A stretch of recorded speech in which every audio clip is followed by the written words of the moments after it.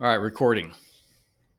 Okay, hello everybody. This is Jonathan Ward, the author of China's Vision of Victory and the founder of Atlas Organization, which is a strategy consultancy on US-China global competition, in conversation today with General Robert Spalding, who's the author of Stealth War and currently a fellow at the Hudson Institute. So General Spalding was also a senior defense official and defense attaché in China and senior director for strategic planning at the National Security Council at the beginning of the current administration. So, what we're going to get into today, Rob, is basically, I think America is at a strategic turning point here. I mean, the recognition of the China challenge, that this is our fundamental, most important adversary, and that we are going to have to redo U.S. strategy, perhaps globally, in order to handle this new challenge. And you, of course, have been instrumental in shaping the 2017 national security strategy.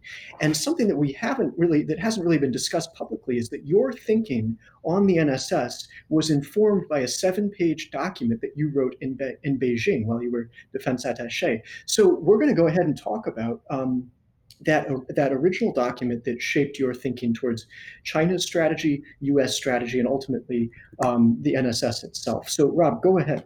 We look forward to hearing about this. Yeah, thanks, Jonathan.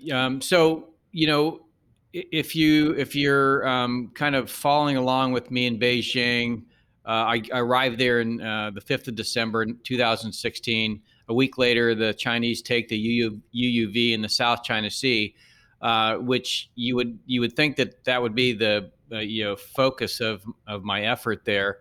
But really, it wasn't the military aspect. It was all the other things that I had been studying over the preceding years at the Pentagon: economics and finance and trade and information.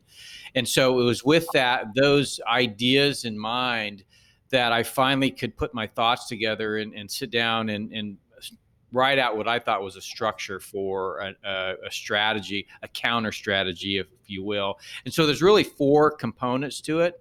And I'll go over. Mm-hmm. The first was lead with principles. In other words, the United States was operating in the world and is really kind of a ship afloat. It was not really focused on promoting democratic principles, free trade, human rights, civil liberties, rule of law in the ways that it was during the Cold War. And we needed to get back to that. And so in any national security strategy had to focus on our principles first. And to strengthen America, the United States power had dwindled in the superseding years after the end of the Cold War, and it was due to several decades of neglect, a decline we declined to invest in that infrastructure, in manufacturing, in science and technology, in STEM education. Our military superiority had waned, so we needed to really get back to investing in America.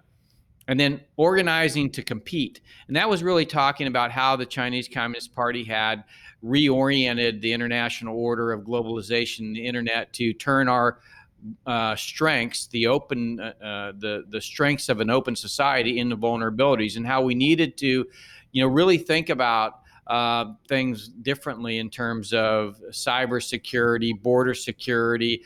Now we're looking at biosecurity because of the spread of the coronavirus. All of these things where the Chinese Communist Party had essentially utilized the open system, but essentially by not following the rules had began to erode its effectiveness to govern how the international order functioned.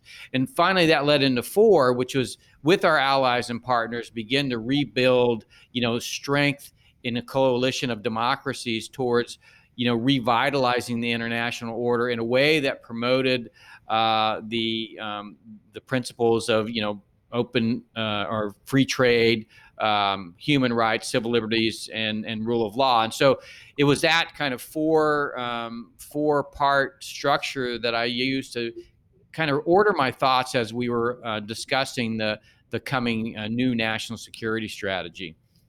Rob, how are we doing now? I mean, I look at this as an awakening on the China issue. I mean, we've both contributed our books to that effort and to a broader understanding among the public of Chinese grand strategy in the Communist Party. But how is America doing fundamentally in terms of what it takes to actually compete and win? What's your sense of that now in our remaining minute? Well, we're sitting here in July of 2020, and really, I would have expected everything that's come to pass to not for us not to get there to about 2023. So we've really accelerated, this strengthening of not the strengthening of America, but the organizing to compete element of the strategy. And I think that's what's changed in the last few months. The tariffs. The going after, Chinese human rights violations, banking, all of that. I think it's really accelerated, and I think in the coming years, you're going to see a real change in the international order as a result.